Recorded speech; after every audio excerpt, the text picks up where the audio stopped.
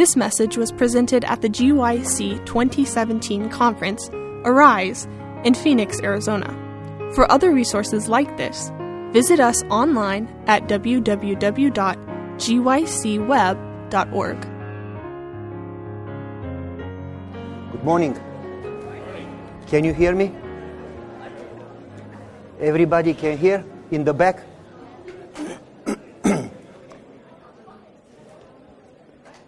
Those that are in the very back, make sure that you can hear me, okay? I cannot talk louder than this. We need to start. If I talk too fast, wave. I'm not going to see your hand anyway, so it doesn't matter. Before we start, let's have a prayer together. Father, in humbleness, we come in your presence. I want to thank you so much for the privilege to be with you, to serve for Jesus Christ. I want to thank you for your blessings. And Father, we pray right now that you fill this place with your Spirit.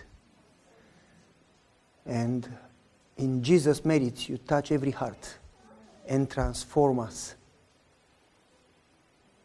We pray that it may be for your glory, and we pray that we may be all fixing our eyes on you. Thank you so much, Lord. In Jesus' precious name we pray. Amen.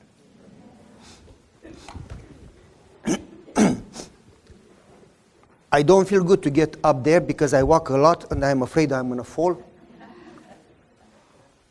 But if you don't see me, I cannot help you. Just move forward, get in the front. We will have some time for questions and answers, but probably not right now. Hopefully we'll have some slides too, but I never get to them for some reason. And so let's see how the Holy Spirit leads. Can you hear me in the back? No, that's good. Then I can say whatever. If you don't hear me, there is nothing I can do except either that you move forward. I cannot speak louder than this. And I don't know if somebody can turn the mic louder. But there are some seats here in the front, not too many.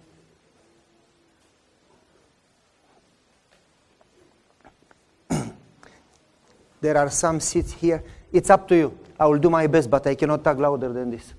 I was in Philippines and the plane was defective. It took about 52 hours instead of 18 to get back home. The plane took off, and as soon as we took off, the pilot said, "Sorry, the door didn't close properly." Yes. He said we cannot pressurize the cabin, so we cannot go higher than 12,000 because we will have no oxygen, and we cannot go back down because we are too heavy. The wings would break. So we had to fly around Manila at very low altitude for a long time. Nobody could go to the bathroom, by the way. And then we landed back after a few hours, and we stayed 1 hour on the runway, and then we stayed 6 hours at the gate in a room closed with glass walls, and they didn't let us go to the bathroom because they had us leave our stuff on the plane because it was going to be a half an hour quick fix. And so we could not go to the bathroom because we would need our passports and tickets to get back in, and we could not go on the plane because they were fixing the plane. Imagine. And then we got on the plane. It was a long line at those bathrooms. And then we got in 5 hours to Tokyo, and everybody lost all the connections. And then after several hours, they flew us to Honolulu, and we stayed 10 hours and 15 minutes for the next connection in Honolulu, and so on and so forth. And I got home 2 days later and stayed home 1 day and a half, left to Dubai. Very moving in Dubai. It's MENA area. You know what that is? Middle East, Northern Africa. They have hard life. Some of them, pastors from, I don't know, Pakistan or Afghanistan, or some of them are in danger of always losing their life or freedom. Some of them came and started to cry and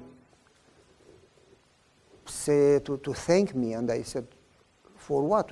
I don't even know you guys. They said, we are listening to the sermons when we are in trials and gives us strength. It was very humbling experience to know that God can use you. And then after meeting with the pastor, extremely good experience, a lot of stories. To baptize a person in that area, it's a greater miracle than baptize 1,000 here. It's just dangerous to even talk to somebody. You don't know who you talk with. And then from Dubai, I got home, stayed home 2 days and came here. And so didn't recover my voice yet. And my wife is happy when I don't have a voice, but she's not. So I'm blessed to be here with you guys, but I cannot talk louder than this. Good to see you there, Mr. Gardner. That drink was the best of my life, if you remember. Okay, folks. Can it be sometimes that we think because we are Adventists, what is really good is God's people, is wonderful, it's a privilege. And we think because we have the right doctrines, what they are wonderful, they are from the Bible. Can it be that it gives us a false sense of security?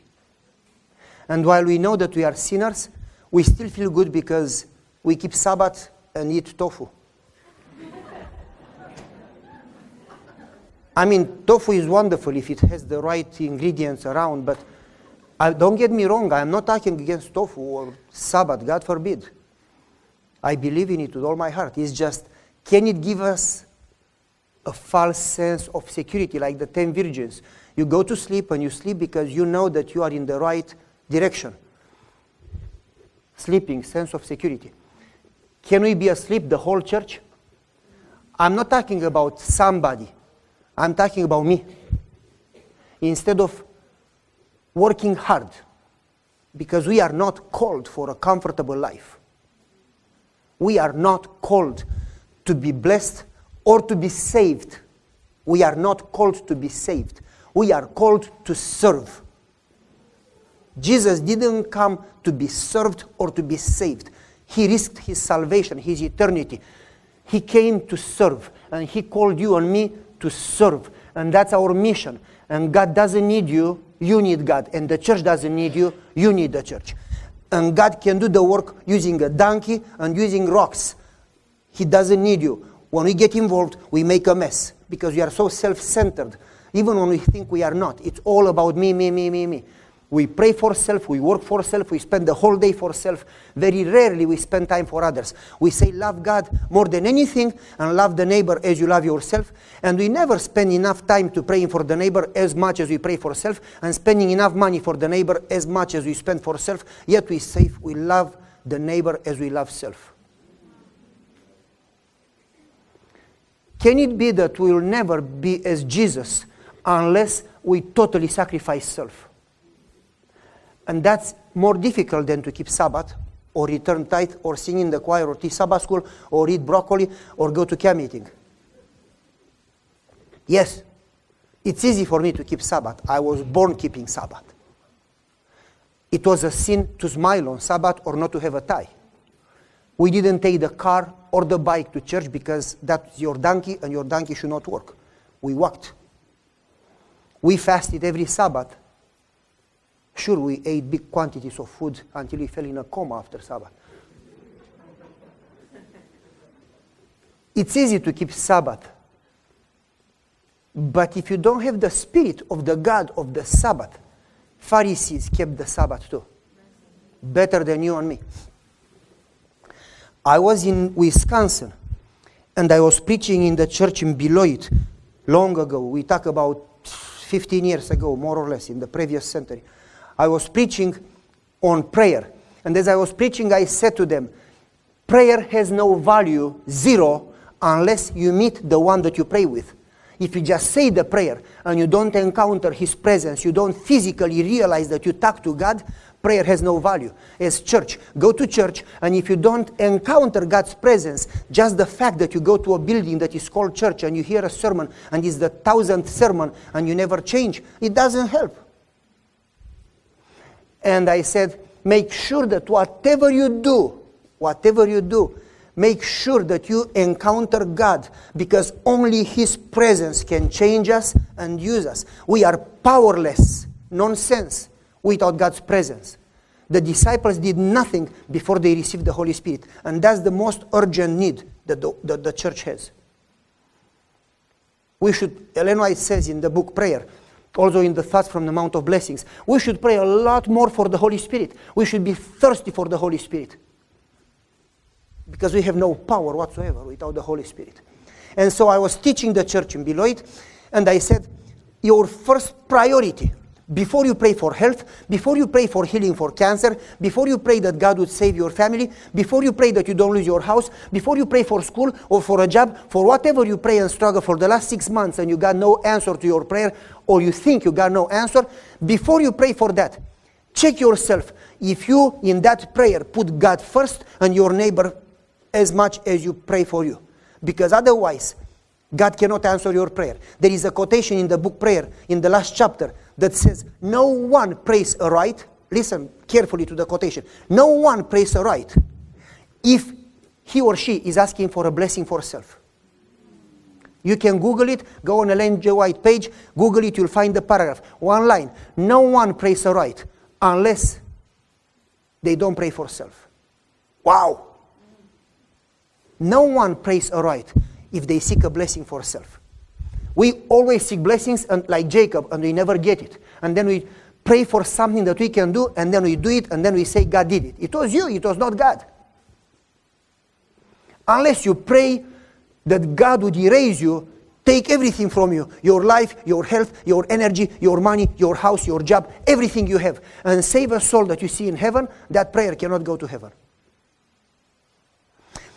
We are afraid that if we don't pray, I am in this trouble right now, and I cannot sell my house, and I am desperate, and if God doesn't help me sell the house, I am in trouble. And we think that's your problem. Your problem is not your problem.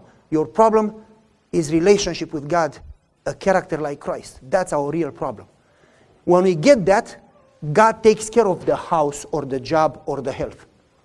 He said, seek first the kingdom of God, and it doesn't refer to eternal life. I want to be in the kingdom. It refers in Greek to the prosperity of the kingdom. Seek that God's kingdom would advance, and God will take care of the other things, and He keeps His promise. But we are so busy seeking our own businesses that we don't trust that God will take care of. We don't feel secure. And we don't feel secure because we don't know God enough, and we don't know God enough because we don't spend enough time in prayer and study of the Word. We focus so much on self that have no time to focus on God. Because when you focus on God, you get instant peace. Whatever you go through, you know that He is there with you. You can sense it. There is a quotation in the book Thoughts from the Mount of Blessings that says, those that walk in continual communion with God sense the presence of unseen beings. Amen. They hear the voice of God saying behind their ear, this is the way, when they don't know what direction to go. Do you hear a voice in your head? Because if you don't, you are not a good Christian. Don't tell me, am I crazy to hear voices? Yes, you should be crazy. To be a Christian, you need to be crazy. When God says, start building an ark, you must be crazy if it never rained. When God says, leave your family, leave your country, sacrifice your son, you must be crazy to obey. But that's faith. Faith is not based on human logics. Faith is based on knowing your God. And when He says something, you don't even think about arguing. How am I going to do it? You say, Lord, thank you. And you go ahead and do it. Faith is not what you try to believe in order to manipulate God to answer your prayer. Faith is when you believe Him regardless that you don't understand. And so, I was in Beloit talking about surrender, full total surrender, walking on your knees, giving up your brain, giving up your logics, giving up your interest, and basically making God first, middle, last, everything, to the point that you forget totally self. There is nothing about self. And I said to them, before we get to that point, God cannot work. It is not safe for God to give us His Spirit if we are self-centered. Only when we give up self, God would pour His Spirit on us, and God is going to give us power, because God never changed. He that split the sea, He can do that again. In fact, we pray small prayers, and Ellen White says we offend God, and we pray small prayers because we have no faith. And I said, He's waiting for us to have faith and to work again. But we are asleep. And after I preached, I left. And as I was driving my car, I said, Lord, I have this car. It's a Dodge Grand Caravan. I really would like to sell the car. Please help me. And I started to pray, and I declared 6 months of prayer that God would help me sell the car. What was that about, God or self? What do you think? Self. It took 3 months, and the transmission broke. Now, I want to say, that car was my pride. In 1999 or in 2000, to have a car with a big screen TV inside, right now is nothing, but then it was a big deal. Wood, lights, whistles, some bells. When I would get to Andrews, when I would go in front of the seminary, I would get off the car and leave the door open for a few more seconds and step aside so the classmates could take a peek inside and see the big screen TV and the video games. And I was like, can you see it? It's a luxury van. And I was like waiting for any opportunity to mention that my car has a TV inside. I was stupid, I know. And so the transmission broke. And I prayed for healing, and the transmission didn't get healed. And I had faith. And I said, I believe that you answer my prayer. As we use faith to manipulate God instead of using faith that God manipulates us. And God didn't answer my prayer, though I had faith. And then I was persistent, and I prayed for 3 months, as if you twist God's arm, He will answer. And then I fasted, what we use as hunger strike to convince God to do whatever we ask. And God didn't answer my prayer. And so I had no choice. A new transmission was $2,500, and labor another $2,000. Who had that money? So I went to the junkyard, got a transmission for $450, paid another $500 or whatever, I don't remember details.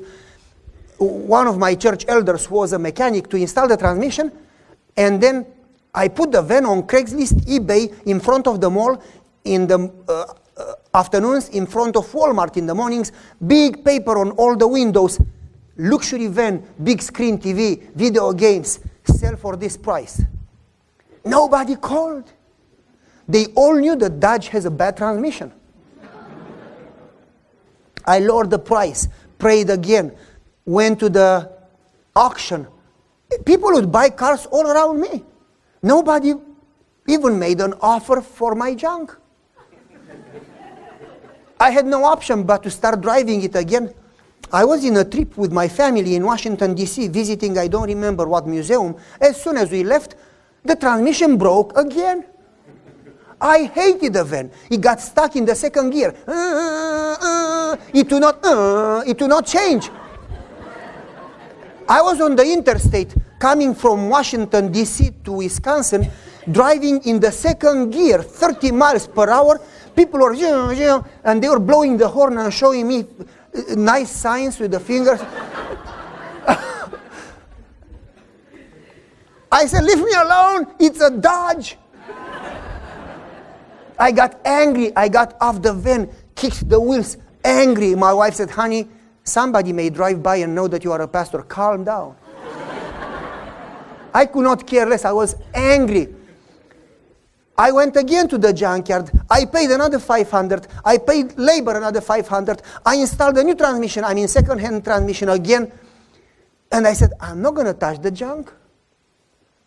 I said, Lord, please, I beg you for already now 6 months, help me sell the junk. Nobody called. Did it ever happen to you that you pray and you get no answer? Well, but the spirit of prophecy says, quote, to every honest, how many? Every. You know how much that means? It's not 99, it's 100%. To every honest prayer, an answer will come. But then the next sentence says, it would be wrong to assume that God would answer the way we want in the time we want. And then you flip the page, it says, God loves his children, that he cannot do anything than to answer the best, better than they ask. He will not do anything that would harm them or not be for their eternal interest. And that word, eternal interest, got into my mind, and I said, this is not eternal. Do you follow me? This is not eternal. Maybe for my internal interest, God wants me not to sell the van, but to learn something different. And I said, Lord, and then if you keep reading, it says, if we knew the end from the beginning, we would choose the same path. Do you remember that quotation? Powerful. To every honest prayer. But if it's for our eternal interest, and he will answer better than we ask, different than we ask, the way he knows. And we don't like that. We want him to answer the way we want. We even tell him how to answer, like he doesn't know. Yeah, we tell him the story. Let me tell you what happened, And she says, quote, our prayers are not to inform God, but to submit until we understand his will. Don't go to God with your plan asking for a blessing. Go to God asking for his plan, and it's already blessed. And so, we spend so much time convincing God to answer our prayers instead of spending that time to have relationship and know him and his ways and his plan. And so, as I was driving the van back home, I said, Lord, please help me sell the junk. And it came in my mind, is this for your eternal interest? And I said, I don't know. And almost, I don't care. But then I said, I do care. And I said, but I need to sell the van. And God said in my mind, how do you know you need to sell the van? I said, it's a junk. It's going to break again. I hate it. And why would you give it to somebody else if it's a junk? Let them fix it. As that was very selfless. And I said, Lord, please, help me get rid of the van. And God said, okay, give it to me. I said, how much do you pay for it? And God said to me, surrender it. I said, that's not difficult. It's not Mercedes. It's a Dodge. You can have it. It's like surrendering your mother-in-law. That's easy.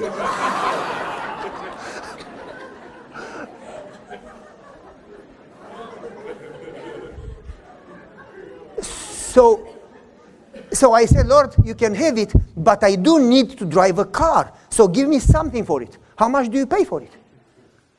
And God was quiet, because we never fully surrender. We doubt, we shake, we are afraid, we are insecure to fully surrender. We need to have some control and some decision in our life. And we don't fully surrender because we don't fully have peace in God and fully trust God. And it's all by faith. You cannot trust somebody that you don't spend enough time with. And God said to me, do you trust me? I said, yes, Lord. I said, then fully surrender. I said, Lord, but I do need something to buy a car. And God said again in my mind, do you fully trust me? I said, yes. Then fully surrender. And I had very hard time to fully surrender. Can you believe that? Do you have any incident when God says, give it up, and you kind of struggle? That's the reason we have arguments. That's the reason we have no peace. That's the reason we struggle, because we don't fully surrender. When you surrender and give it to God, including your life, not only your health or job or whatever, there is no struggle. She says in the quotation in chapter 29 in the book Prayer, she says, we struggle with our daily issues, though he never gave us to struggle with them.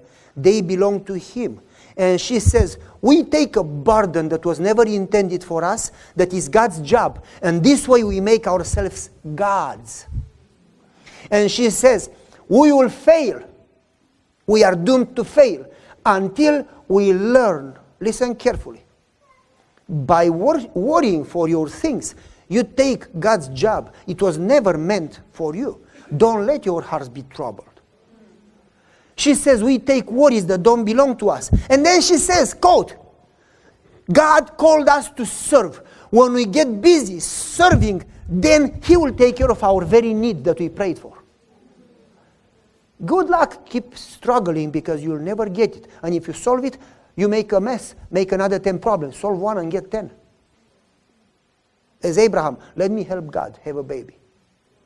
God doesn't need your help.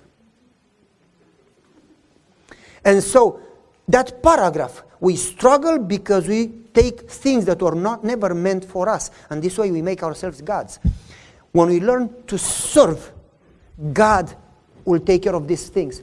And she says, He will go before you, and you don't have to even touch or struggle with the problem you struggle with. He will get there. Before you get there, you just go to pick the spoil. You don't have to fight the fight because the battle belongs to the Lord. It's not yours to begin with. And so, I said, Lord, okay, I surrender the van, but I really need something to buy a car.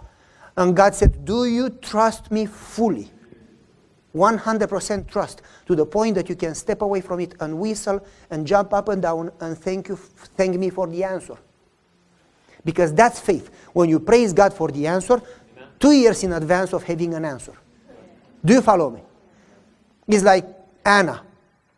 The priest says, go in peace. May God answer your prayer. And she anoints her face and she eats and she is happy that she is pregnant. But there is nothing moving in her tummy. And it takes several years until she gets pregnant, according to the Hebrew. But she is already rejoicing. That's faith. When you know God enough to rejoice in Him when you have no answer and have no clue. But you rejoice because you know Him. And you don't need to know the answer if you know Him. When you fix your eyes on Him, you have peace instantly. And so I said, Lord, okay, I do trust you. I do fully surrender. Do whatever you want. If you want it for free, take it. If you want to give me something, whatever, I don't care. When finally, and I tell you what, to say that, to give my car, we talk about giving your life for Jesus. We are unable to give a job or a car or a house for Jesus. Not moreover life. Come on. When I said, okay, you can have the car, finally, after 6 months of struggle and praying to sell a car, that's a shame. 6 months praying for something that God wants us to pray all different. Finally, I had peace. And in that moment, I got a phone call. And the lady called and says, one of my church members, hey, do you still have that van? I said, yes. Why? I want to buy it from you. I said, I'm not going to sell it to you. Why? I would rather sell it to a stranger. You will hate me and never come to church. She said, why? I said, it's a junk. She said, you should not sell it to begin with if it's a junk. Fix it. I did, but it's going to break again. She says, how do you know? I know, it keeps breaking. And she said, well, I know, my brother fixed it for you. Her brother was the mechanic, you know. And she said, that's the reason I called you. Because a new van is 30,000, a second-hand van is 10,000, and I have only 1,500, and you ask 4,500, and I cannot give you 45. So would you take 15? It hurt in my stomach. But I said, okay, have it. Almost cried, you know, 1,500? You cannot buy a car with 1,500. But I gave it to her, and I said, tell me, why do you want it? Well, you preach that should nothing be about us in our life. That we need to live like Jesus. Serve. Love your neighbor. God called you to save. And she said, I prayed and God inspired me to drive people that have no car to church, children that have no car to our school, and I need a van. And she says, I cannot afford to get a good one, so I'm going to get your junk. God bless you, have it. She gave me 1,500. God bless me, got a Toyota Sienna right away. That's a car. Anyway. And 10 years later, I met her. I said, how are you doing? Good, how are you doing? I said, what happened to the van? Oh, it's still working. I said, what? I hated it. Because whatever you keep, you lose. And whatever you lose for me, you would save. Whoever saves his life, he's going to lose it. Whoever is willing to give it up will save it. Whatever you keep is cursed. Only what you surrender is blessed and multiplied. And we never get it, and we always struggle. I was in Cuba 2 years ago with 3 teams. We went to do evangelism. We divided in 3 different groups. 5 people 1 hour south of Havana, 5 people 3 hours east of Havana, and 5 people 7 hours east of Havana. In 3 locations that we prayed for about 3 months were to go in mission trip, and God strongly answered our prayer. And we were blessed right away to raise the money. And we went there, 3 locations where there was no Adventist whatsoever, to plant 3 churches. I was 1 hour from Havana. Randy and his team was 3 hours. Peter and his team was 7 hours from Havana. We got there Thursday. Thursday night we started evangelism. I got about 40 people coming. Randy got about 70 people coming. Peter got 16 people coming. After the first night, Thursday night, the police came, confiscated his room, never gave him the money back that he paid for the rent of the room, and said, out, if you do it again, you'll be arrested, all of you.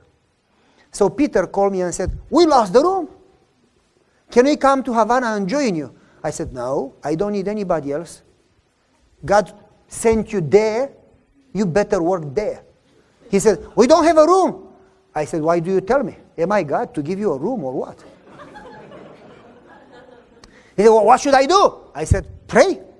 Oh, we did, we just finished. I said, how long? He said, well, I don't know. I said, you don't know? Did you pray like 5, 10 minutes, half an hour, a whole night? He said, oh, no, not a whole night, probably around 5 minutes. Okay, that was poetry. Now go back and pray. That was what we say without thinking, the everyday prayer. But Ellen White says that prayer, that the mind doesn't think about what you say, it's an offense to God. God cannot answer that prayer. And she says, unless we pray with all our spirit, and we mean what we pray, God is offended. And also, unless, not only that we pray with all our mind in truth, and it's relevant, it's real, but we pray in the Spirit, inspired by the Spirit, because you don't know what to ask. And I said, ask God what He wants you to pray for, and then pray for it. Don't pray for what you assume that is the right thing, because God's plans are far from your plans and your brain. And I said, pray what God tells you to pray, and pray that forever. As God told Elijah to pray for rain, and he prayed until rain came. Do you follow me? And he said, that's easy for you, you have a room. I said, no, it's not easy for me because I am your pastor. I will pray for you too. Go back to prayer, don't call me back because I am no God. We need direction. I said, yep, and that should come from Jesus. Too much we are dependent on pastors. And pastors, they should teach us, they should follow, you follow me? They should give us an example, but we should not. The pastor leaves and the church goes to sleep. We should depend on Christ, on relationship, not on people. Nobody, I don't care who, me or anybody else. People disappoint you, trust me. You disappoint you every day. And so, I told Peter, go back to prayer. They prayed and prayed and prayed, and then God inspired them to go to the police. Please give us the room back. They said, no, we don't give you the room or the money back. Please, please, please, please, please, please. He begged them like for 2 hours. When he left, a police officer came after him and said, I'm going to tell you a secret. We cannot give you the room back. We will lose our job or our freedom. And you cannot get a room. You didn't have approval. Yes, we did. We had government approval. Yes, but you didn't have city approval. Okay. But there is a rule that if you do evangelism in a church, inside a church, you don't need approval. So go and ask churches around who let you do evangelism, and then do in one of the local churches. He said, oh, pastor. He called me again, by the way. I said, why do you call me? I'm preaching. I'm busy. I just finished preaching. I'm talking to people. Let me tell you, God inspired us to go to other churches, and then we can do evangelism. I said, God bless you. Go. What do you want me to do? To go for you? Just go. They do that. We keep complaining as it is going to get easier. But when we complain, we just show that we don't trust God and we are weak. Complaining doesn't help you and doesn't help the one that listens. Unless you go praising, it's not going to help anybody. Just makes you weak. And it shows that you have feeble faith and no connection. And I said, why do you tell me? Go and look for a church. Well, they went all Sabbath long from church to church in the whole city, all churches, Anglican, Lutheran, whatever, all churches, and everybody said no. He called me back. I thought God told me to go, but now it doesn't work. I said, God told you to go, and it always doesn't work. Because if it worked, it was you. When God tells you, then it doesn't work, and Satan attacks you. Show me a chapter in the Bible when God told them to do something, and it was easy. God told them to leave Egypt. Egyptians came after them. The Red Sea was in front of them. God told Joseph, I'm going to put over your brothers, and he got a slave in prison. It never goes easy when God tells you to do something. If it gets difficult, then it's God. You can relax. If it gets easy, it's you. He said, then what should I do? Pray even more. Every crisis, she says, is not meant to break us, but it's an opportunity to experience God. A crisis, it's an opportunity. Do you hear? And so I said, pray and experience God in a special way. I said, that's in the Bible you see stories. Because when God told them to do it, they did it. Satan hated it. Satan attacked them. They prayed even more. And God loves it. Pray even more. He said, okay, you are all about prayer. I said, no, I wish. And so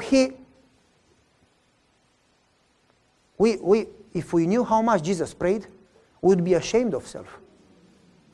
And if Jesus, she says, our divine example, prayed so much, how much more we feeble human beings, she says. You know the quote. If Jesus spent, she says, the whole night in prayer, how much more we need prayer? And we are so ignorant that we just say our prayers and that's it. And so I told Peter, I said, go back to prayer. He prayed, the whole team prayed, some kids joined them in prayer, and after they prayed, God said in their mind, go back to churches. And he said, Lord, but they said no. Go back to them. He went back second time to all churches. Half of the Sunday, because the town was small, everybody said no. He prayed again and God said, go back to churches. He went third time to all the churches. Everybody said no, except the Baptist pastor. Okay, you came 3 times. Let me tell you, I cannot give you the room because there is no roof, it's broken. It rains inside and it's rainy season. So you guys have to gather in a corner where it doesn't rain because in the middle it rains. By the way, if you pay me to fix the roof, I can let you do whatever you want in my church. He says, how much is to fix the roof? 2,500. He says, it happens that all the money we have is 2,500, and that's it for sleep, hotel, lodging, for food, to pay Bible workers, to pay transportation every night, 2 buses to transport people to evangelism and back home because people have no cars. That's for everything. If I give you the 2,500, I have nothing. I don't eat, I don't sleep, I don't pay transportation, I'm out of money. He says, well, that's the fee. So Peter called me again, Pastor, I need 2,500. I said, if I had that money, I would be in heaven already.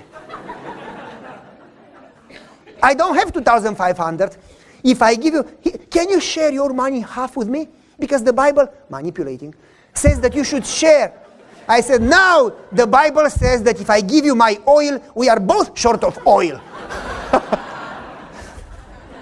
We could go back and forth with Bible verses, manipulating the Bible to get whatever we want, We do that, don't we?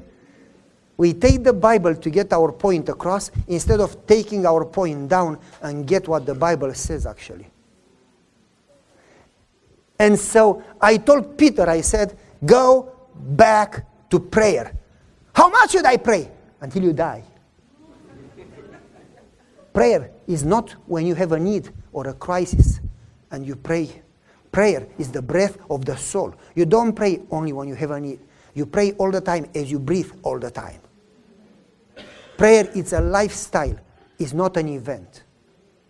Those that pray all the time know God. Those that know God have no problems. They do have problems, but it's not their problem. It's God's problem. Do you follow me? They know that because they know God, and they are in His hands, and they daily surrender, and they cast daily all their needs upon Him, and they leave it with Him, and trust in Him, and move on in faith, and focus on service. That's prayer. And so, I told him, go back to prayer. But I need 2,500. Can I pray for money? Yes, if you don't pray for money for you. They went back to prayer and they prayed and prayed and prayed and prayed and prayed. And then they called the Baptist pastor and gave him the money. And he called me, he said, I don't like you. I said, you are not the first one, that's okay. He says, I have no money. What do we eat today? Where do we sleep tonight? I said, pray. Easy for you. I said, bye. They paid the 2,500. They had the 16 people back in the room, plus the Baptist pastor's family. They did evangelism Sunday night in a corner of the church where it didn't rain. Monday, they had 140 plus 16. And they say, wow, the church is full, the rain stopped. Where is these people coming from? And the Baptist pastor says, well, I came last night with my family to check you out. I like what I hear, so I invited my whole church. Do you understand why God answers prayers differently? Because God cares for people, we care for things or for self. God wanted those people. God loves those people. God loves every soul that we walk by and don't even see or hear. God wants us to have a passion for people as Jesus was passionate about people. And so, 140 plus 16. And then he's supposed to pay the buses, the transportation. And he has no money. And he talks to Diane and says to his wife, Diane, do you have any money? I need 300 to pay the buses and to pay the Bible workers and to pay the food and the lodging for tonight. Do you have anything pocket money? She looks in the purse. She says, no, but you didn't pay the Baptist pastor. I have the envelope with the 2,500. He says, oh, I gave it to the pastor. No, you forgot. It's here. He looks, the envelope, that envelope with the 2,500 is inside her purse. He takes 300, pays the people, calls the Baptist pastor and says, I'm sorry, I forgot to give you the envelope. I spent 300, I'll give you the leftover.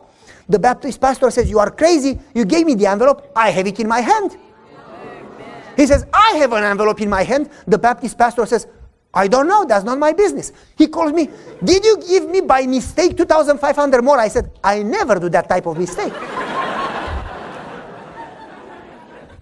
He says, I have 2,200. I said, God bless you. Next day, they do evangelism, and then he looks in the envelope, he counts them to pay another 300 tomorrow night, and it's still 2,500. He says, Diane, did you count them properly? Yes, honey, I did. Why is 2,500? I don't know. He pays 300, and then they are curious and count the money. It's still 2,500. This is real story. Happened in October 2 years ago. I could give you the names of the people. Next day he pays 300, still 2,500. He calls me, I keep spending money and it's still 2,500. I said, can I have that envelope? He said, you need to pray the way I prayed.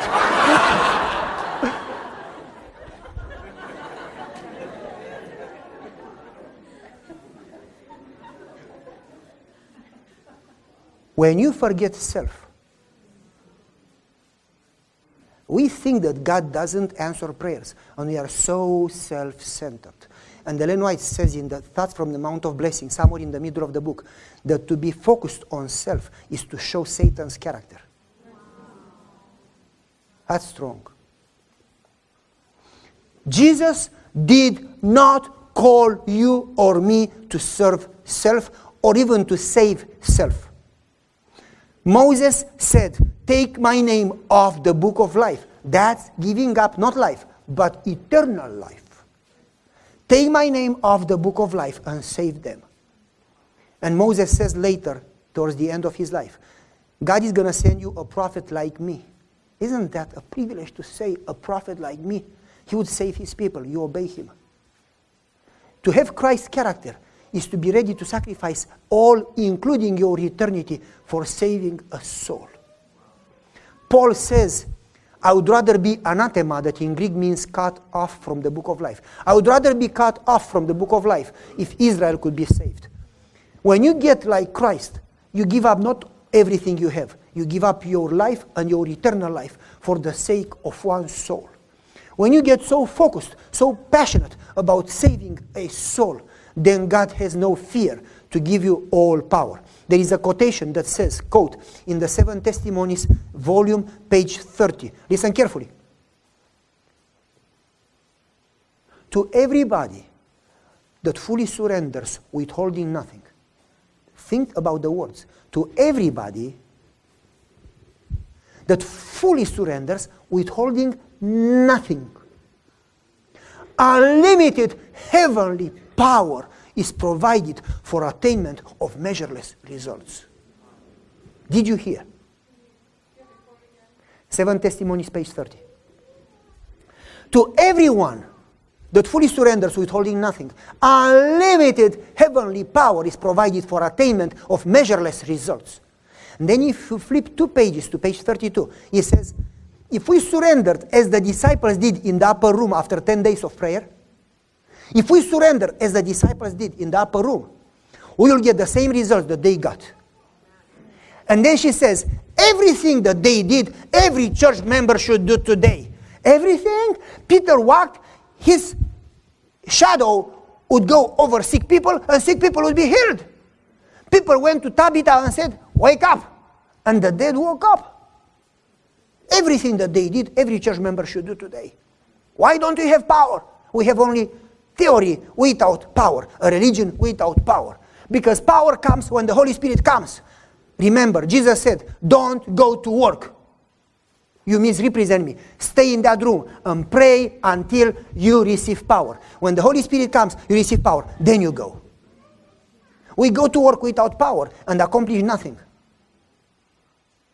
Our work, our most urgent need is to receive the Holy Spirit. Why don't we thirst? Why don't we pray? Why don't we struggle for the Holy Spirit? Why we pray for anything else but what we need? Your problem that you struggle with is not your real problem. Satan is not after your car or your job. Satan doesn't need your car. Satan is after your faith. And he attacks you through the job or health or family or car to make you focus there and be a slave to that. So you never have time for prayer, because when you pray, he knows that you know God and he loses. Because the more you know God, the more you become like him and the more you forget self. When you become like him, when his character is reproduced in you, then God can give you power. Do you follow me? But we are not secure to surrender. What's going to happen to me? Who cares what happens to you? You can die. Nobody cares.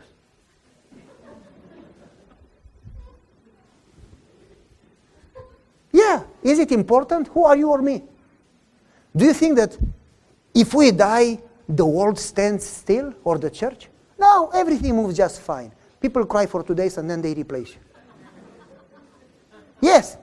Am I right? Yeah. Oh, he was such a pillar in the church. A week later, nobody talks about you. Yeah. Nobody cares. Folks, if we are not in Jesus, we are nothing. We have no value. Our single value is to be hidden in him, to the point that people don't see us anymore, but they see him. Unless we are immersed in Jesus, to become like Jesus, to the point that people see Jesus, we have no success, no reason to even be in the church or alive. Our mission is to save. The way to save is to become like Christ. That's the reason God called the church. He called the church for a mission. As long as we are about us, we are not his church, though we may nominally be his church. Do you follow me? To be in the church and have a false sense of security that you are okay without becoming like Jesus is not going to save you. Oh, we are Abraham's children. Stinkers. Who cares that you are Abraham's children? By the way, what time is it? Because I could tell stories forever. Oh, we have about 5 more minutes. Don't we? I don't know. We do. Let's take a break. Do you have questions? Questions about prayer? What happened to the 2,500? What happened to the 2,500? That's a simple question to answer. There's no doctrines, whatever, you know. When they finished evangelism, they still had 2,500. They left that location Saturday night to drive to Havana. They drove 3 hours and they stopped to a hotel to sleep. As soon as they paid hotel from that money started to go down. When they started to use it for something else than God's work. When they got to Havana, they had spent about 200 more or less. All the money left over from all the teams we gathered and gave to the union to pay pastors because they have people willing to work but no money to pay. And we paid so many pastors, I don't remember the number, for 2 years. Like 22 pastors for 2 years. We gave the union money in advance to pay so many pastors for 2 years. Its average salary, it's about $14, $15 a month in Cuba. And the way we gave it was about $20 a month per pastor. And then we used the leftover, because we still had leftover. We asked them, what do you need? And they said, we have health workers around 300. And we gave the money also for health work. We gave everything that we had left over. And then we spent 1 day in Havana visiting, and next day we flew back to the US. Those people from my team came totally changed. New people, not arguing in the church, arguing in the family, always being unhappy, but they came quiet and happy and dedicated. Because when you experience God, you are never the same. We say we experience God. No, we don't. When you encounter God and see Him, you cannot be the same. His presence sanctifies and changes you. Other question. That was a simple one. Give me a difficult one. No more questions. That's good. When people have no questions, they either got everything or got nothing. Yes.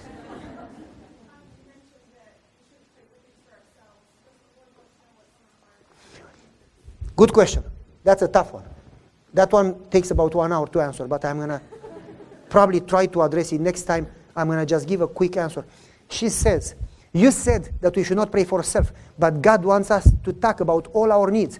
Yes, Jesus says, cast all your needs upon Him. Ellen White says that there is nothing too big or too small. We should talk to God openly about all. It's something to talk to God about it and give it to God and surrender it, and something else to talk to God and take it back and try to solve it. The word is to cast.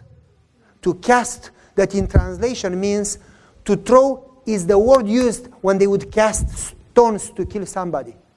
And the translation means to throw something with power far that you cannot reach it or take it back. To cast your needs upon the Lord means not that you talk about it and then keep carrying them. It means that you throw them at Him, give it to Him, and move on and trust that He is able to deal with it. He loves you enough. If He gave Jesus life, that's the toughest one to give. He can give you a job. Romans chapter 8. If He gave us Jesus, how will He not also in Jesus give us all things? To throw it at Him and say, this is what I'm struggling with. I know you. I know that you love me more than anything else. Listen, the Spirit of prophecy says that He loves us as much as He loves Jesus. Can you imagine the thought? Say, I know that you love me with a love that I will never fully understand.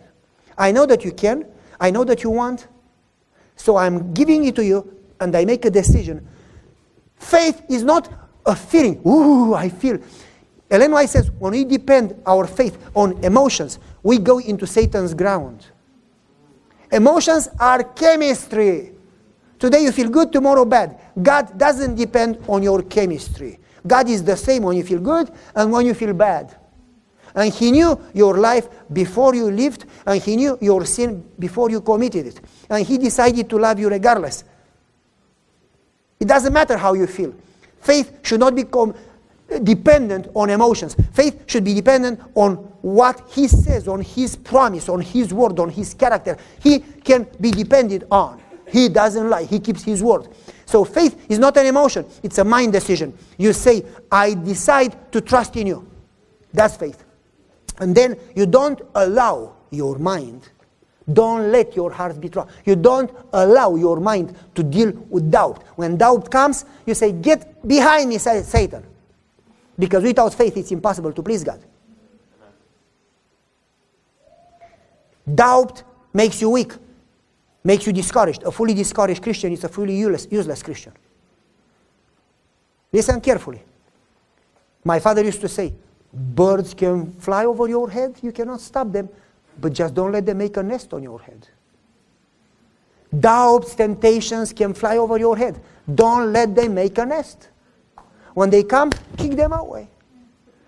Ellen White says, don't talk doubt. And she says, pray faith, speak faith, think faith. Because the way you talk, it influences the way you think and the way you act. Nurture faith. Talk about faith. She says, praise the Lord as you have already received what you pray for. Rejoice in it. Do you follow me?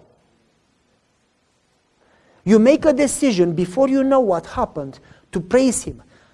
Like at the walls of Jericho, they go around the walls and they, 7 days after 7 trips, start shouting. But in Hebrew, shout happened after you got the victory. But they start shouting before they get the victory. That's faith. When you shout of victory, before you got victory. Do you understand? That's faith. God loves that. You see them? They trust me. Those are my kids. And so you give your problem to God, you throw it at Him, you leave it with Him, you make a decision to trust Him, and after you talk to Him about it, you don't take it back. You leave it there. When you take it back, you say, I don't trust you. You leave it there because you trust that He loves you and He's fully able, and He promised, if you seek me first, I will take care of all your other needs. You trust in Him, you make a decision to trust, you move on, and then you focus on Him and His people and service. And as you do that, you say, I trust that you will take care of it. Test Him. And then you see how it works. He cannot work because we, after talking about our problem, we keep trying to solve our problem like Jacob. I am Esau. God doesn't need your help. You make a mess. Don't try to find solutions to help God. Get busy serving. Let Him work. He knows what to do. Okay, our time is up. That question takes about 1.5 hours to talk about how to do it. How you really leave it there and move on. But let's have prayer because we talk about prayer. Let's have prayer and close this session and start in 10 minutes again. Father in heaven,